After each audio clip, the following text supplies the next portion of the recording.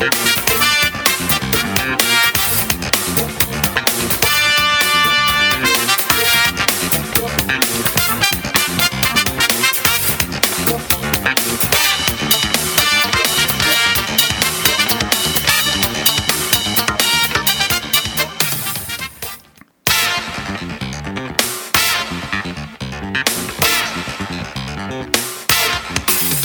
to the Bob Harden Show, bringing you news and commentary to keep you informed and enjoying life on the Paradise Coast. And now, here's your host, Bob Harden. Good morning. Thanks so much for joining us here on the show. It's brought to you in part by the good folks at Johnson's Air Conditioning. Johnson's Air Conditioning is Naples' longest established air conditioning company, and you can find out more by visiting the website johnsonsairconditioning.com. Also brought to you by Naples Illustrated, bringing you infinite luxury lifestyles. The website is naplesillustrated.com. We have terrific guests for today's show, including Kathleen Passidomo, our state senator. We'll visit with Boo Mortensen in Madison, Wisconsin. Always an interesting and entertaining discussion. Seton Motley is the founder and president of Less Government, and Julia Swed is the development director for Pace Center for Girls. Look forward to an update from that terrific organization. It is August the 4th, and on this day in 1854, Henry David Thoreau's classic Walden, or Life in the Woods, was required reading in course in many classrooms today, but when it was first published on this day in 1854, it sold just around 300 copies a year. The American Transcendentalist writer's work is the first-person account of his experimental time of simple living at Walden Pond in Concord, Massachusetts. Starting in 1845 for 2 years and 2 months, the book explored Thoreau's views of nature, politics, and philosophy. He was a 27-year-old Harvard graduate when he moved to Walden. He built a simple 10 by 15-foot cabin along the shore of the 62-acre pond, a mile from the nearest neighbor on the land owned by his friend, poet Ralph Waldo Emerson, another transcendentalist. I went to the woods because I wished to live deliberately, to front only the essential facts of life and see if I could learn what it had to teach, and not what when I came to die, discover that I had not lived, he wrote. Interesting perspective. His only income came from the labor of his own hands. Thoreau farmed the land, eating and selling his crops, which included beans, potatoes, corn, peas, and turnips, and many frequent trips into town, including to see his mother, who lived up the road, and entertain visitors. The initial print run of 2,000 copies, with each book priced at $1, and took 5 years to sell out. Later shortened to Walden per Thoreau's request. It was once a full-length two full-length books published by the author. Published a shorter work, Civil Disobedience, which is a really interesting read. His first book, A Week on Concord and Merrimack Rivers, released in 1849, was also written during his time at Walden as a memorial to his late brother, John. So interesting. So he and so many of the other transcendentalists lived during that period of time before the Civil War.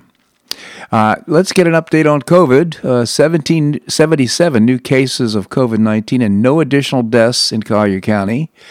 That brings the cumulative case total to 9,811 out of 59,922 tests. That's about a 16% positive rate. It's a total related deaths in Collier are 124 deaths. The latest being a 104-year-old person. I put COVID-19 on the death certificate is really crazy to me, but irrespective, that's what's happening. Oh, yeah, here it is. One of the new cases reported Monday was that a 104-year-old woman whose positive case was counted by the state on August the 1st. She's the oldest person to test positive for COVID-19 in Collier County. Makes me smile when I'm reading this. I'm sure she had a wonderful life. I hope she did, but I'm sure COVID-19 doesn't belong on the death certificate. There's 125 COVID-19 patients being treated in Collier County hospitals. 23% of the total hospital beds are available right now, and 31.4% of the adult ICU beds are available. So remember, this is all about flattening the curve, not overwhelming the healthcare system, and we're not. What's really encouraging is the 7-day moving average number of cases is going down from a high of about 220 a day to about 120 a day, which is just great news. And of course, as I mentioned, 77 new cases yesterday. Florida and the United States are having similar trends And so, and by the way, about 40% of the deaths are in long-term care facilities. And that positive trend is number of cases going down. Now, we don't know what to expect from this, but what I've concluded, and I'm no expert, is that herd immunity is setting in, and once that happens, there will be a slowdown of the virus.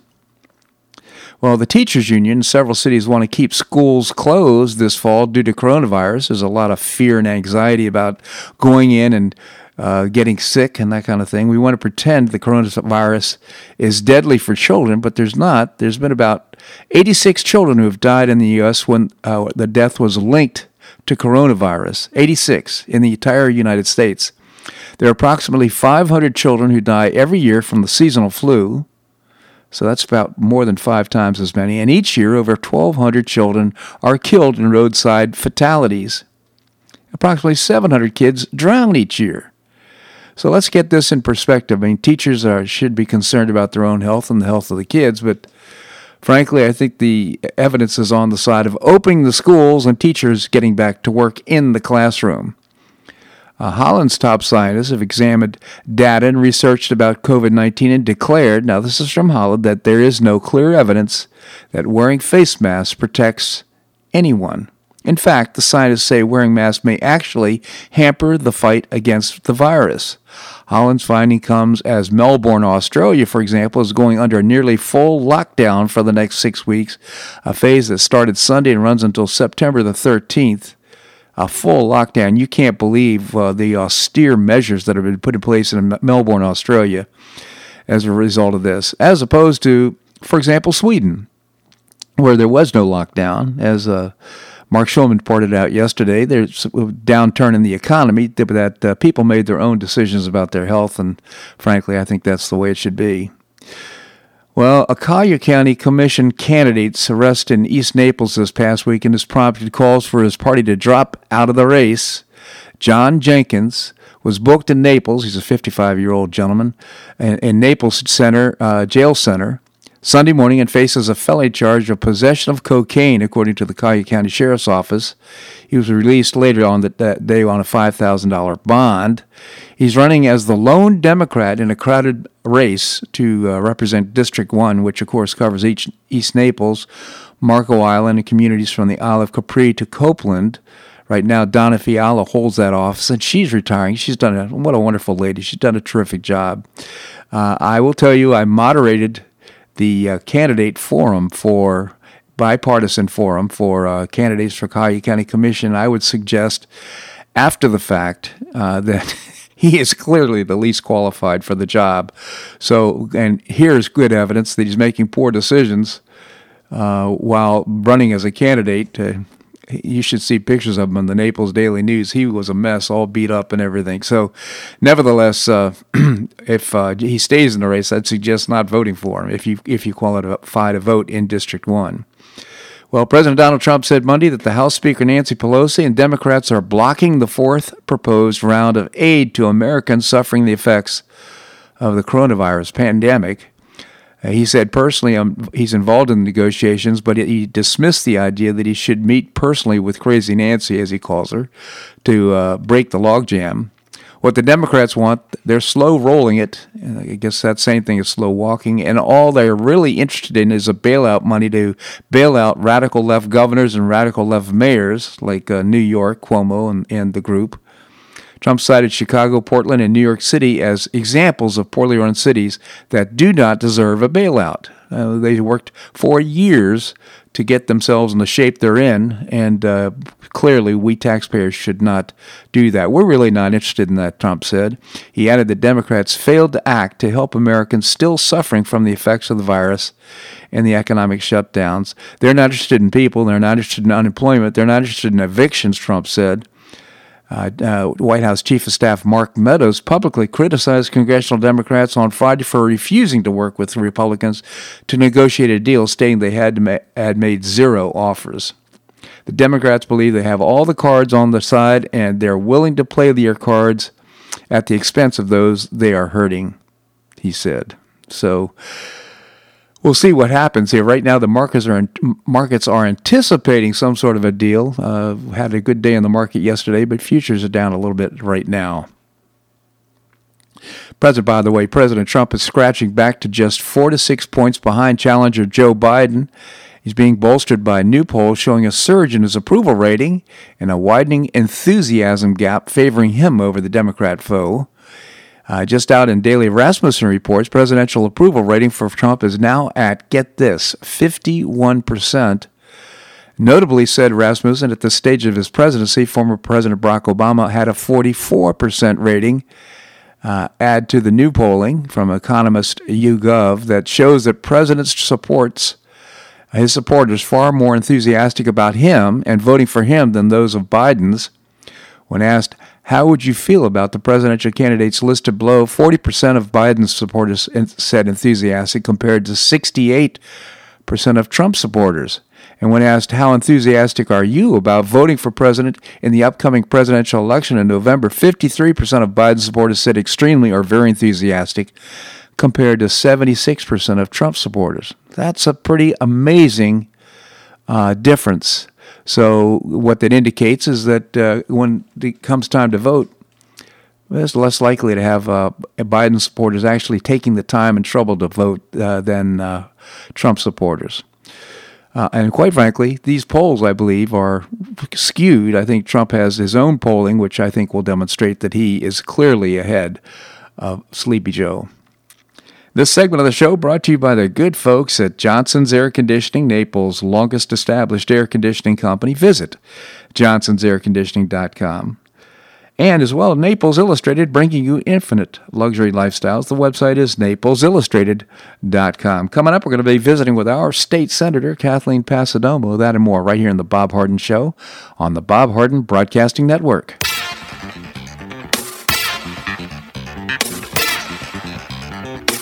Stay tuned for more of The Bob Harden Show here on the Bob Harden Broadcasting Network.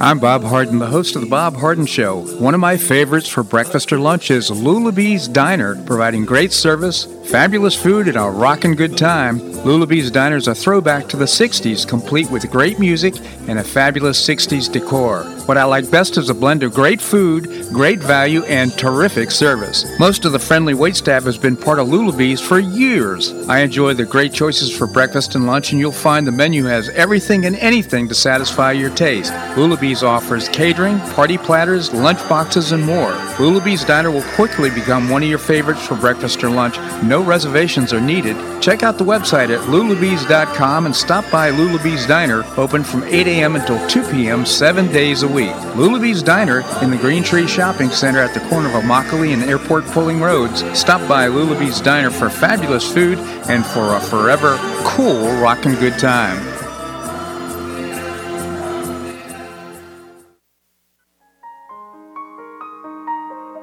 Gulf Shore Playhouse, devoted to creating professional New York-style theater at its very best and at affordable prices, presents a fabulous new season of productions beginning in November with a world premiere of a one-man show written by and starring the talented Associate Artistic Director of Gulf Shore Playhouse, Jeffrey Bender. Pinup Girls opens in January, singing a cavalcade of hits inspired by real letters from our troops overseas. Inspired by what they find funny, romantic, heartbreaking, and sexy, the ladies put on a show that celebrate the guys and gals who fight to defend our country. Bang Bang opens in March, written by legendary actor of Monty Python fame, John Cleese.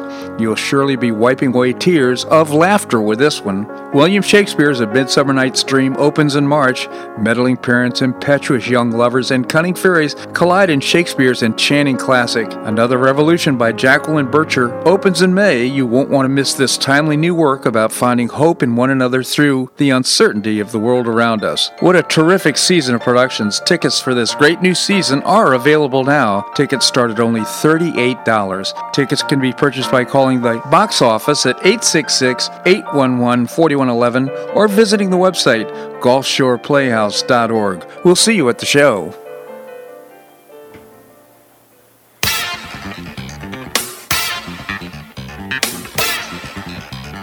Welcome back to the Bob Harden Show. And now here's your host, Bob Harden. Thanks so much for joining us here on the show. It's brought to you in part by Gulf Shore Playhouse, bringing you professional New York-style theater at its very best. And you can get tickets now by visiting the website, gulfshoreplayhouse.org. Coming up, we're going to be visiting with Seton Motley, the founder and president of Less Government. Right now, we have with us our state senator, Kathleen Passidomo. Kathleen, thank you so much for joining us. Good morning. Good morning to you.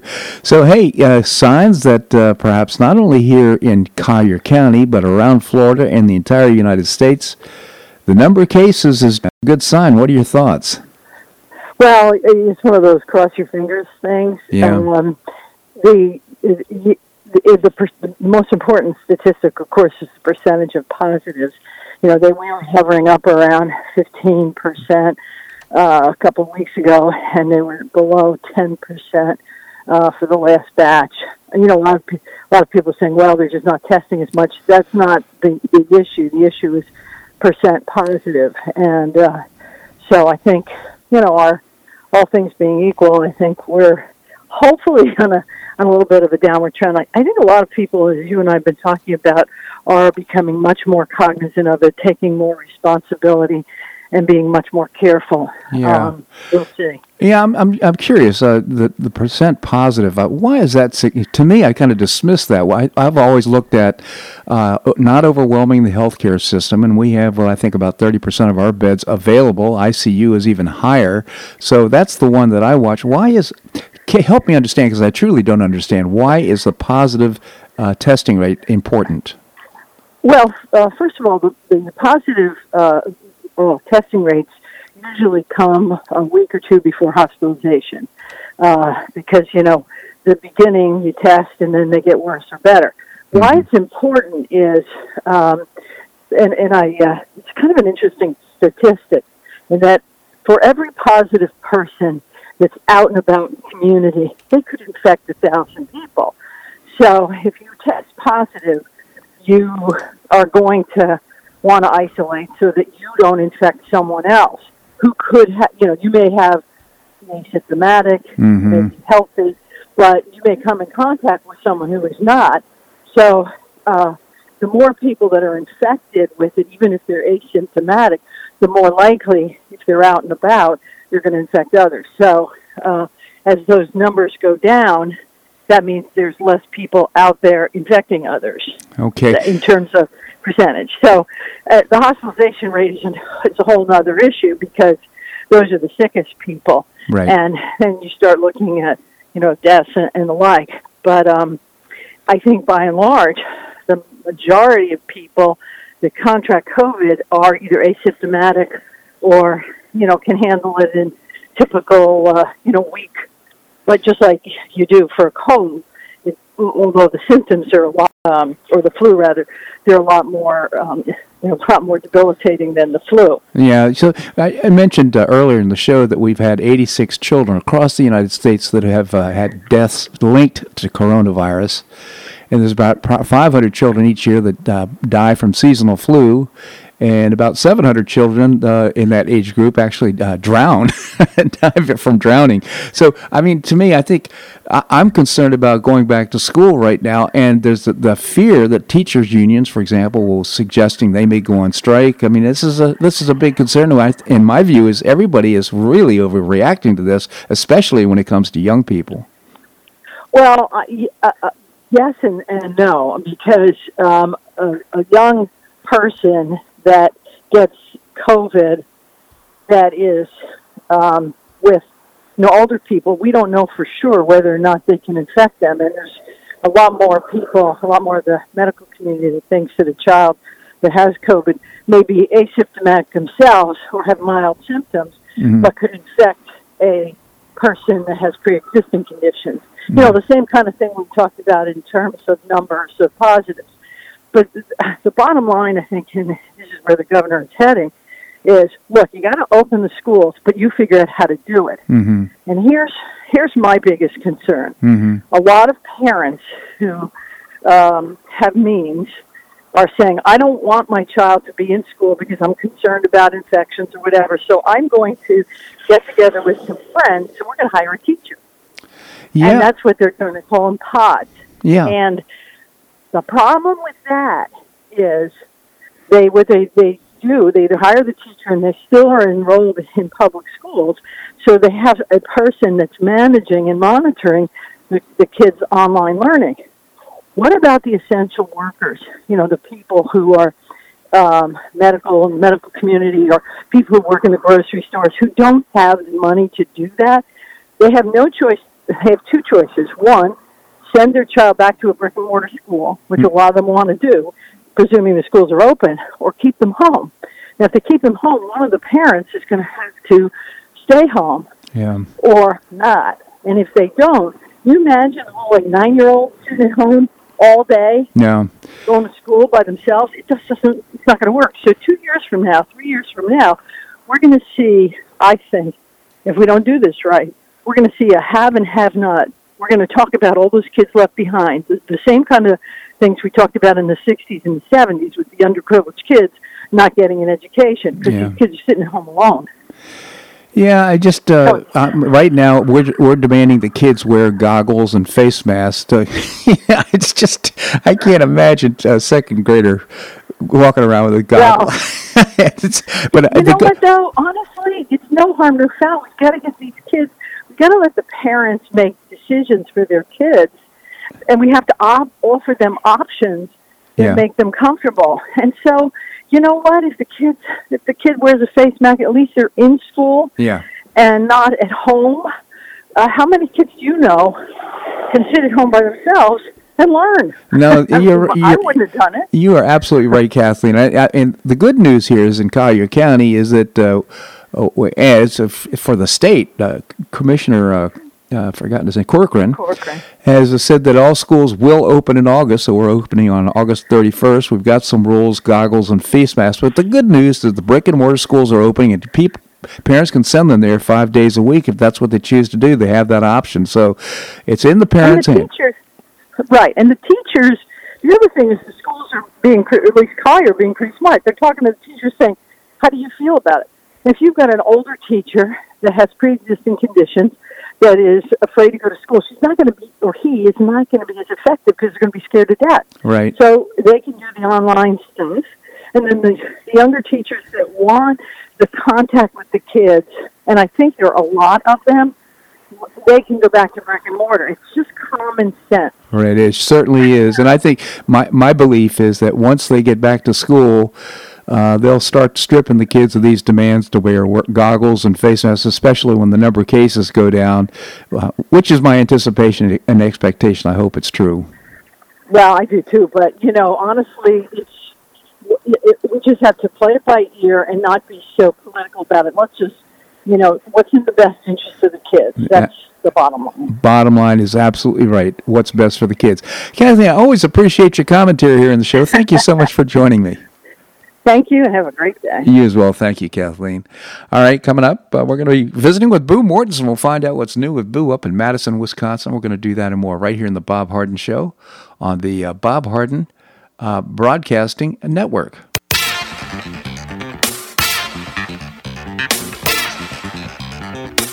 Stay tuned for more of the Bob Harden Show here on the Bob Harden Broadcasting Network.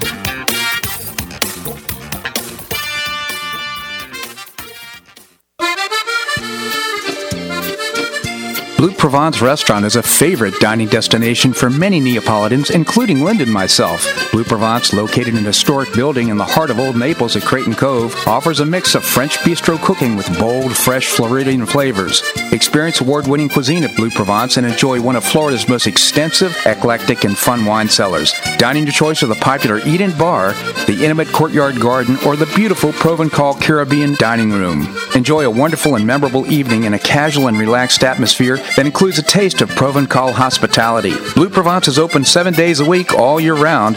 Visit BlueProvenceNaples.com for reservations, everyday specials, and coming events. That's BlueProvenceNaples.com or call 261-8239. That's 261-8239. Blue Provence French Restaurant in the heart of Old Naples.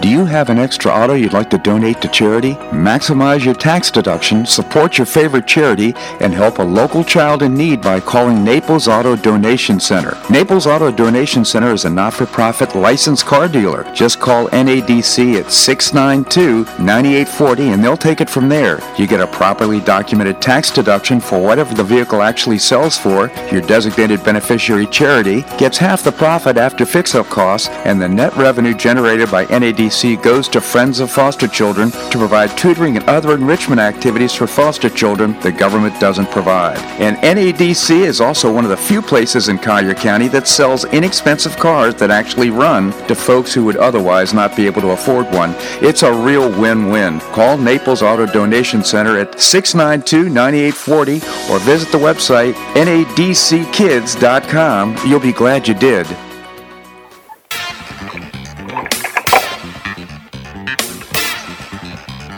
Welcome back to the Bob Harden Show. And now here's your host, Bob Harden.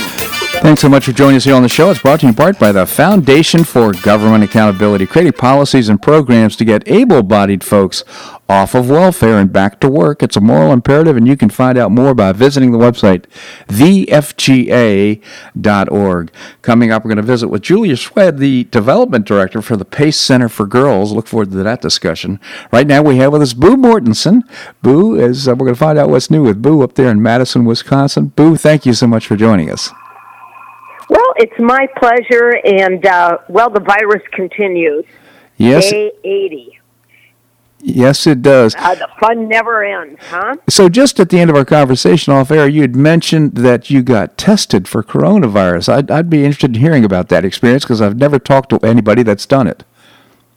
Well, I will tell you, it was easy peasy. I had some family members over, and Lauren's daughter came in and did not feel good and had a temperature because I've got one of those temperature things. And we thought, and so we said, well, you have to leave. You know, you can't stay here. So she did. So, but she said, oh, I don't feel good. 3 days later, she didn't feel good. And normally, you wouldn't even think twice about it. You go, hey, I got a summer's cold now. You know, we go to the dark side, and you think she's probably got, the virus. So the other day, I thought, yeah, I'll go get tested. So there's a big center that you can drive into. You stay in your car. They say, did you make an appointment? I said, no. So you go in this lane, and they ask for my birth date, my name, where I lived, and my email. They stick swabs in your nostrils, not up into your brain, the little nostrils. And poof, I was in and out in, I bet, 6 minutes. And then I got the results back a day and a half later, and I was negative. Well, that's all good. It was easy. It's nothing. That's all so interesting. So, and the motivation was because that you may have been contracted it. So that I think that's kind of. Where did you go to? Go to a hospital, or did you go? Is there a special location? No, they have. It's called an Alliance Center, and it's where they have the World Dairy Expo, and it's a big convention center. And they've just created parts of where the barn is, this being Wisconsin, remember? Yeah. They just created these lanes that you can drive into, and you're in and out in no time. Yeah, that's so fascinating. It's very easy. So are they opening schools in Madison? No, they're going to do the virtual thing. And I have to tell you, the other day, I went and got a pedicure. Have to wear a mask, so I had a mask on for an hour. Oof. Then I walked 2 doors down with the mask on and got a couple groceries. So I had this mask on for about an hour and 45 minutes. I'm gasping for air after that. Right. I don't see how they can expect these kids to wear a mask all day. I don't think you can do it. Right. It's we'll see. I mean, we're opening. Thank goodness here in Collier County, in Florida, we're we are not here. Yeah, all brick and mortar schools are opening here, and the parents have a choice. They can send them or not send them. But frankly, I think that's a great decision. And as this thing tends to wear off, my hope is that they'll reduce some of these draconian measures because as the fear wears off, get back to business as usual. Oh, I think it's cruel and inhumane to keep these kids at home. Everybody, even Dr. Fauci is saying, get these kids back to school. And I don't know what the big whoop is when you're with young kids. Yeah. You put the desks apart. The mask thing, I don't see how you can do it. I don't see how you can wear a mask all day. I just don't. Yeah, it's a mask and goggles on a second grader or third grader. I just can't imagine. I can't imagine that. That's first of all, what does it do to their psyche, for crying out loud?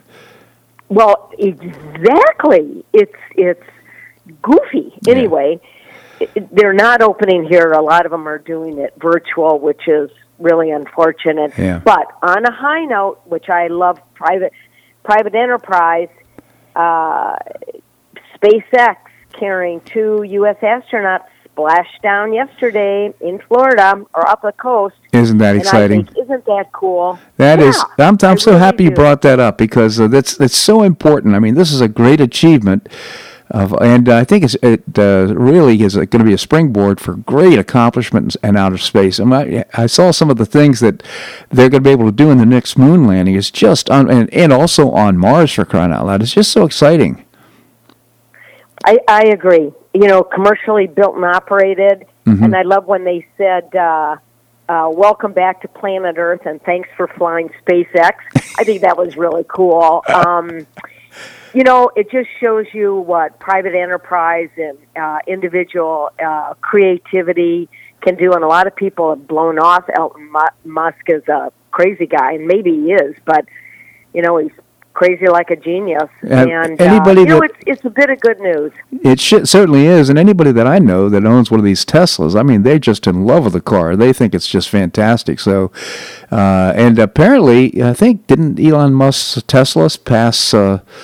It's now one of the largest automobile makers in the United States, as I understand. Yeah, he hires 55,000 people, and he's going to up it to 65,000. He's doing well. He's doing well. And back to SpaceX, by the way, my understanding is that they're planning commercial flights to outer space, so you can actually buy a ticket and have a seat in the near future, in the next couple of years. Now, that would be cool. I mean, talk about a thrill. You'd do that? An adrenaline rush. I don't know. I'd be scared out of my gourd doing it, but I don't know. If I had an opportunity, I might do it. Why not? Yeah, well, as our listeners may not be aware of this, but my understanding is you've done skydiving, you've climbed Mount Kilimanjaro, if I'm not mistaken. You've done a lot of crazy stuff. Yeah, I have. So why not add to the pile? I don't know. I'm sure it will be horribly expensive, but it'd be a once-in-a-lifetime opportunity. Hey, are you watching baseball at all? I'm not, and I'm a big baseball fan. And I know. I did turn on the game for a couple innings the other day. Linda was suggested whether we do that, but I'm so disappointed with the behavior of professional sports, and now with Black Lives Matter and all this nonsense. It just doesn't belong in the game, and so I'm not watching professional basketball or baseball. You know what? It's refreshing. You know who doesn't take a knee? Besides hockey, is golf. These guys are so well behaved. They're so honest. The way they play the game. So I'm gonna just spending my time watching golf. Good for you. Yeah. How about you? What about you and your household? Well, Warren is such a big baseball player. He does not like the politicalization of sports either. But I think he's so desperate to watch anything. I think he'd go to a manure throwing contest if he could. Well, so that's where he's at. But statistically, they said yesterday in the Wall Street Journal that they're higher TV ratings than last year. Well, that is interesting, because I read someplace that they're way down for baseball as well as for basketball. So we'll have to check it out and see what's going on. Boo, always 1.6 million viewers. Wow, that's a lot. Well, Boo, I just always appreciate your commentary here in the show. So thank you so much for joining us. Yep, my pleasure. All right, you have a great day. Coming up, we're going to be visiting with Seton Motley, the founder and president of Less Government. We're going to do that and more right here in the Bob Harden Show on the Bob Harden Broadcasting Network.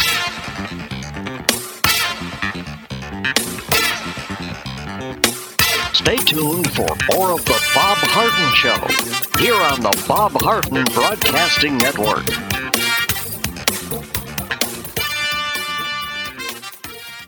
For the best in food and drink as well as great live entertainment, go to the Dogtooth Sports and Music Bar. Formerly known as Weekend Willie's, the Dogtooth Sports and Music Bar has terrific new local owners offering a great new upscale decor and a fabulous new menu. Linda and I are weekly regulars to hear live blues, but you can stop by anytime for great food and drink, to watch your favorite sporting event, or to hear great live entertainment 5 nights a week. The Dogtooth Sports and Music Bar is located at 5310 Shirley Street, just off Pine Ridge Road, and it's open from 11 a.m. until close every day. Visit the website dogtoothnaples.com or call 431-7004. That's 431-7004. I hope we'll see you there.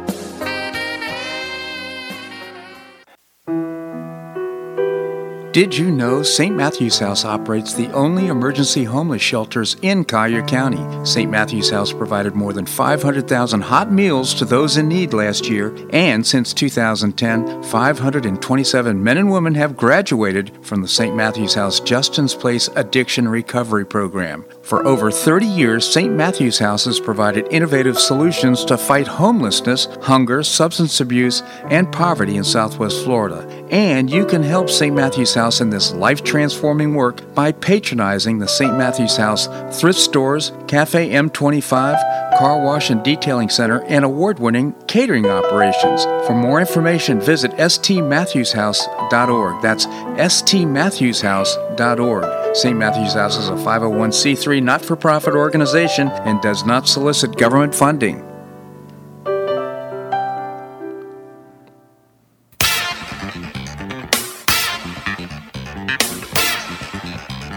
Welcome back to the Bob Harden Show.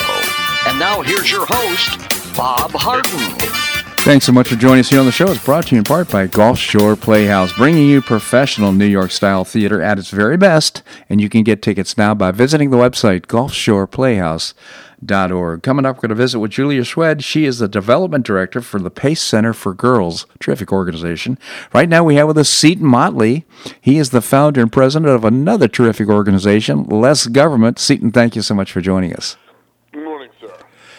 Thank you, Seton. I got to pot you up here. I didn't had your sound down. So, Seton, tell us about Less Government. We exist to reduce the size, scope, and sphere of influence of government, and it's not going very well. No, it's not. So, Seton, you wrote a great piece. I'm so happy we're talking about this. Failed government schools find yet another fake scapegoat to blame. Maybe you could tell us about it. Yeah, I started transitioning from trying to sell records to be to writing about politics in the early 2000s, around 2003, 2004. And I met a guy who was a radio host in Corpus Christi, Texas. I was living in Austin. And he was very popular in Corpus, and he brought me down as kind of like a pop quiz, a surprise test. I walk in, I was going to co-host a show with him, and there's a guy sitting in there. He's the superintendent of schools for Nueces County in Texas, which is Corpus Christi. And we're going to debate schools for an hour. Now, of course, the other side of the coin of him surprising me is I might surprise him. And the first thing I say on the air is we should abolish government schools. And he pretends to be Red Fox having a heart attack going to see Elizabeth. And by the end of the first hour, all the phone calls coming in were on my side. Yeah. Government schools are a huge mistake for a variety of reasons. Yeah. First of all, government's terrible at doing anything and everything. Second of all, there's a great line from a longtime radio host, Neil Bortz. And he said, look, if you go to a Catholic school, you're going to get a pro-Catholic education. If you go to a Episcopalian school, you're going to get a pro-Episcopalian education. If you go to a government school, you're going to get a pro-government education. Now, our entire nation is founded upon less government. Mm-hmm. The Declaration of Independence The revolution was to throw off a tyrannical government. And then we wrote a constitution that establishes a very small, limited government. Mm-hmm. But then we made the egregious error of turning over teaching that history, that less government history, to government schools. Yeah. And government, they restrained themselves. They refrained for a long time. But then in the early 60s, they became an advocate for bigger government. Yep. And they went from being education facilities to indoctrination centers. And that's what they are now. You wonder where are all these, yes, you can blame college and universities, but it's already baked by then. I've said for years, the government schools form the radicals, and then colleges activate them. Right. They're already formed by the time they get to college. And so the average American sits and goes, where are all these morons coming from that are burning Portland and burning Seattle and Minneapolis and Chicago? Well, they went to government schools, and they were taught to hate this country, and they were taught to, socialism good, capitalism bad. And if you remember that video from 2016, they asked Bernie supporters, do you like socialism or capitalism? Oh, socialism. Capitalism is awful. Can you explain why? Yeah. Silence. Because they've been indoctrinated. You can't justify that position with facts. They've been indoctrinated to think this and say this, but with no facts to back it up, because there are no facts to back it up. These are indoctrinated people, and that's who we're dealing with now.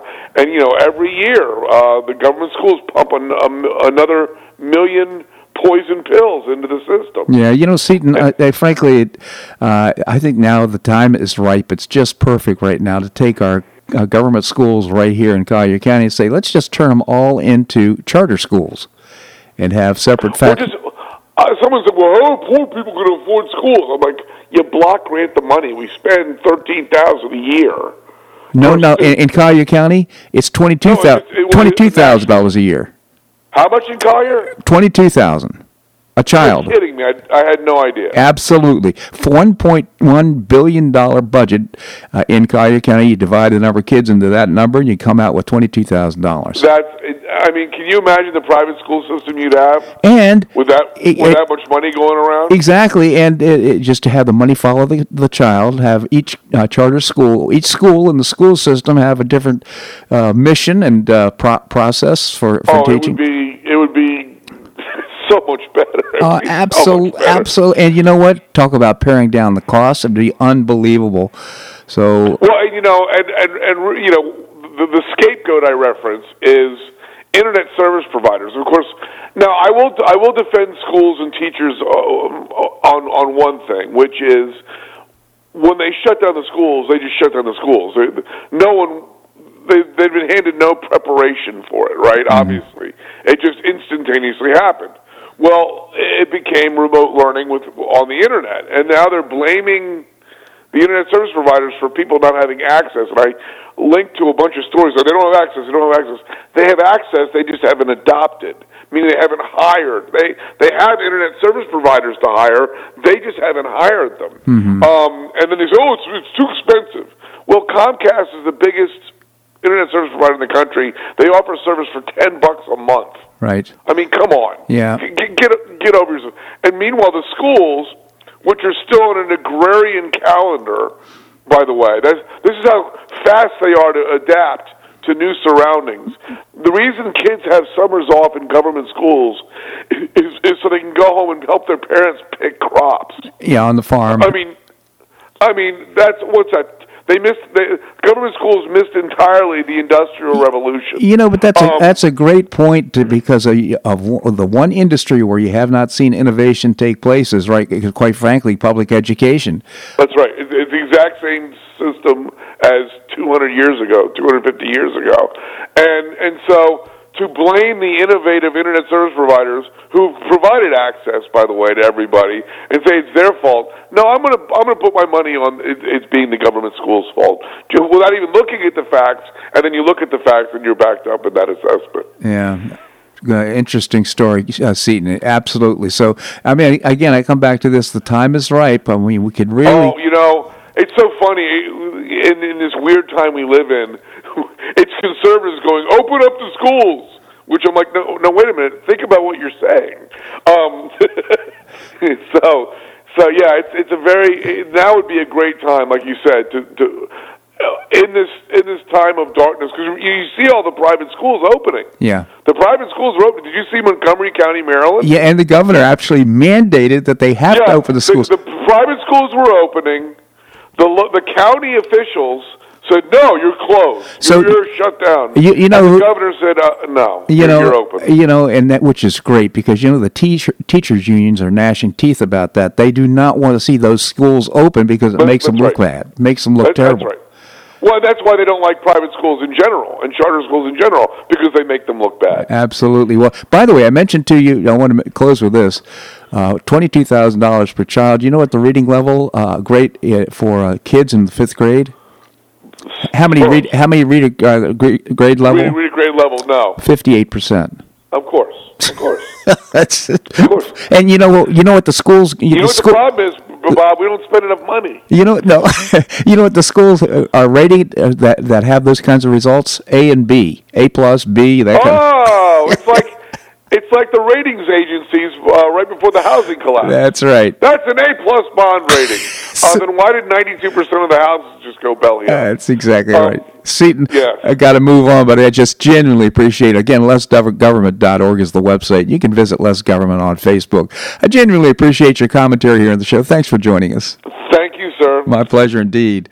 Interesting stuff. And I just appreciate the conversation. It's so important that schools are being held accountable and the parents have choice. All right, coming up, we're going to visit with Julia Swed. She is the Development Director for the Pace Center for Girls. We're going to do that and more right here in the Bob Harden Show on the Bob Harden Broadcasting Network.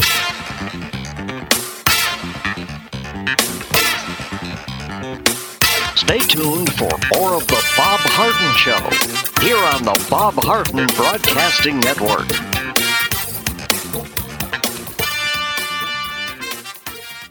Do you or a family member suffer from chronic pain in your knees, hips, or shoulders? Joint pain can be a nagging and serious problem requiring expert and compassionate care. I know I'm Bob Harden, the host of The Bob Harden Show. Until 2006, I was suffering debilitating pain and deformity in my knees. I couldn't enjoy biking or golf or even sleep without chronic pain as a constant companion. Thanks to Dr. George Markovich and the professional staff at the Institute for Orthopedic Surgery and Sports Medicine, my pain is gone and I'm back to doing the activities I enjoy with no pain. I have a lifestyle I could only imagine prior to knee surgery, and you can too. Call the Institute for Orthopedic Surgery and Sports Medicine. They will thoroughly evaluate your condition, provide personalized, state-of-the-art treatment, and help you relieve your pain and get back to your active lifestyle. At the Institute for Orthopedic Surgery and Sports Medicine, your care will be professionally managed through every phase of your recovery. For an initial consultation, call the Institute for Orthopedic Surgery and Sports Medicine, located off Tamiami Trail in Bonita Springs, at 482-5399. That's 482-5399. You listen to The Bob Harden Show, so why not market your company to our loyal listeners? Ads are played live on each show and then archived so listeners can hear the show and your ad at their convenience. Each advertising package includes a banner on bobharden.com with a link to your website at no extra charge. Join Lulabee's Diner, Johnson's Air Conditioning, Blue Provence, and many others who advertise on the show. Call me at 598-3889, that's 598-3889, or send an email to bobharden@hotmail.com to design an ad program that's just right for your business and your budget. You'll be pleasantly surprised at the cost and the value. Several advertisers have been with me for years. Find out why by calling 598-3889 or send me an email to bobharden@hotmail.com. You'll be glad you did.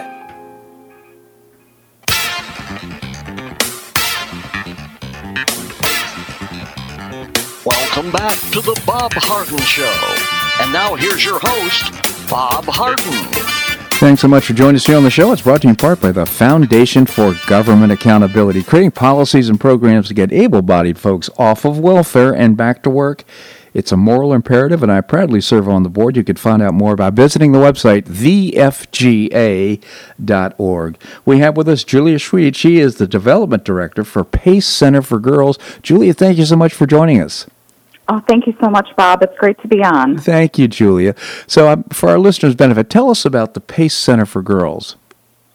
PACE Center for Girls, Collier at Immokalee, has been serving girls in our community for quite a while now. Our mission is to provide girls and young women with an opportunity for a better future through education, counseling, training, and advocacy. A lot of our girls come to us from some difficult situations, maybe being trapped in the juvenile justice system, being bounced around from home to home, having some difficulties with truancy in school. And we, with our program, provide them with what they need to gain a strong sense of self and be independent women, young women. It's fabulous the work that you're doing. So when do the young girls get engaged, at what grade level? From 6th grade until graduating from high school. So about 11 till 18. So tell us about the programs and how you get the results that you get. Well, we have a Spirited Girls program, which is a really special class to us at PACE Center for Girls, which gives students life skills, skills about self-esteem. It's an open classroom where they can talk about their emotions, difficulties, and troubles. We have counselors that are available to the girls while they're in our school, and even after hours, via phone, email, or texting, making sure that the girls' concerns, their fears, their anxieties are able to be processed and put to rest so that they can focus on things that really are going to make a difference in their life, like creating good relationships and growth of self-esteem. That is just terrific. Now, it's not an after-school program. It's a program that actually is a school. They go to PACE Center for Girls to attend classes and learn, and that's their alternative to going to public schools. Yes, it is. We have about 60 girls right now. Wow, that is fantastic. So can you speak to us about the results at all? I'm sure you've been in business now for long enough that you've seen some great things happen. Yes. Currently, throughout the state of Florida, because we have 21 locations, we see about 3,000 girls each year, 40,000 girls served since 1985. Wow. When they come to PACE, about 74% of girls were failing out of school, and by the time they leave PACE, 84% have improved.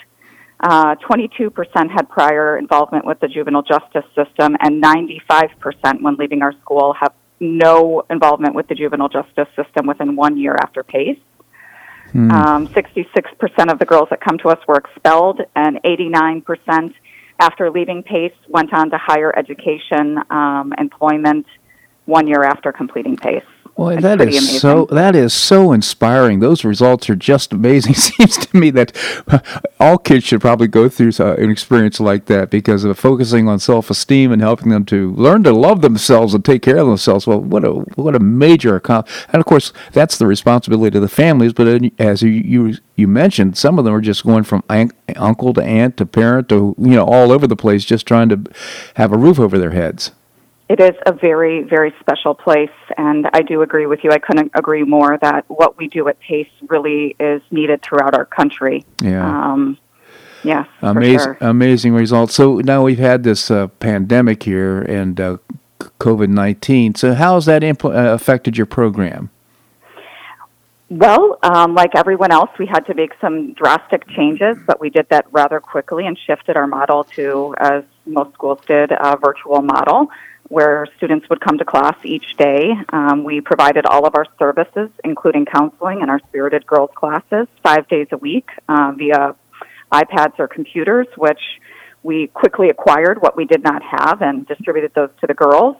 Not only that, but some of the girls in our area didn't have food to eat, so we did a food drive and allowed students to pick up food as needed and tracked that throughout the week. Wow. We just did a hygiene drive and gave students on average about 50 items of hygiene items, full size for their homes.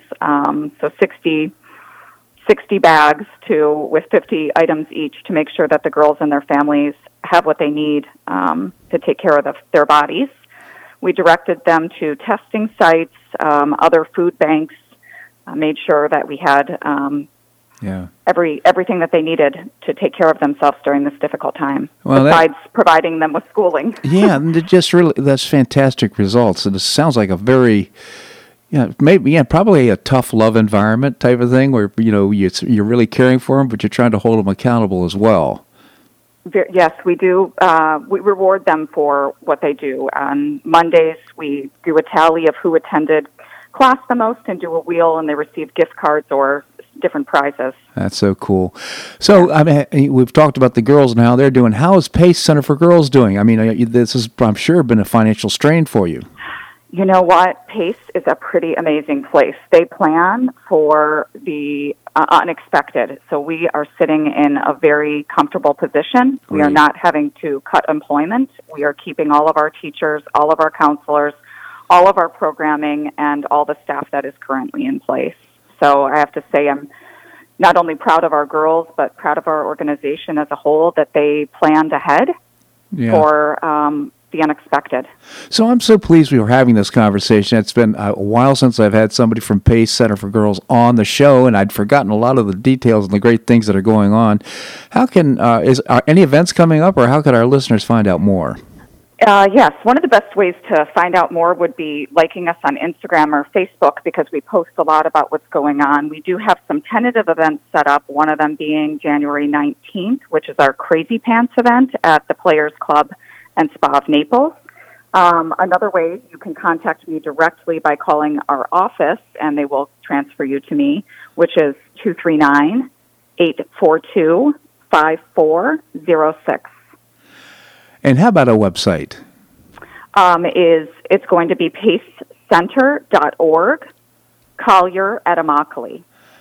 pacecenter.org, Collier at Immokalee. And I was fumbling for a pencil when you gave that phone number. Could you give it again? Yes, I can. It is 239-842-5406. Julia, you're doing God's work. I just really appreciate Pace Center for Girls and everything.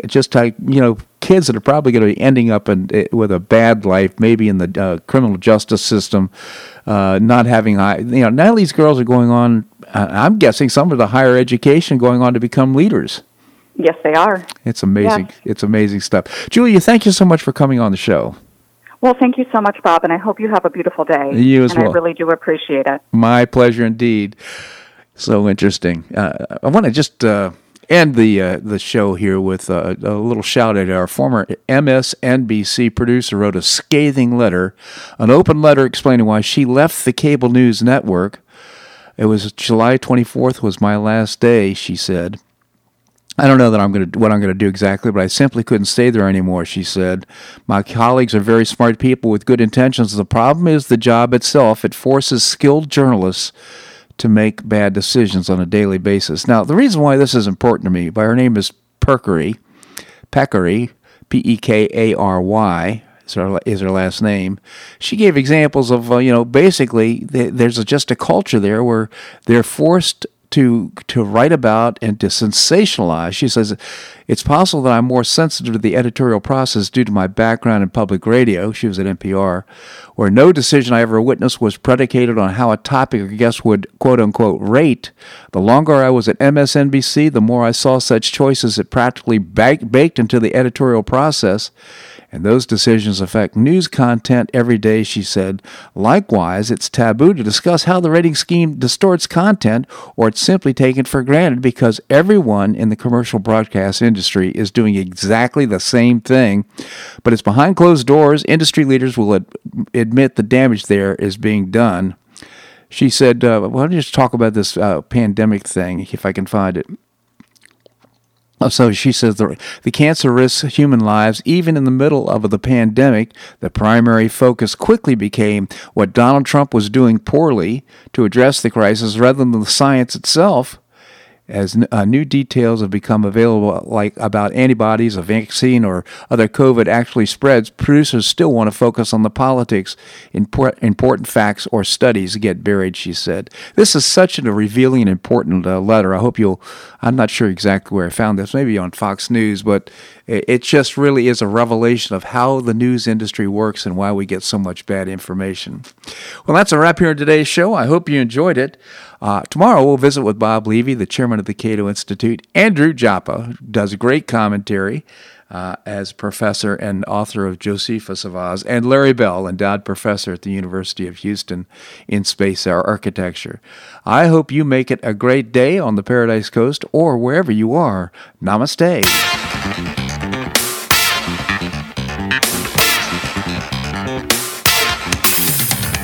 Thanks so much for listening to the Bob Harden Show on the Bob Harden Broadcasting Network. For more information and audio files of previous shows, visit www.bobharden.com.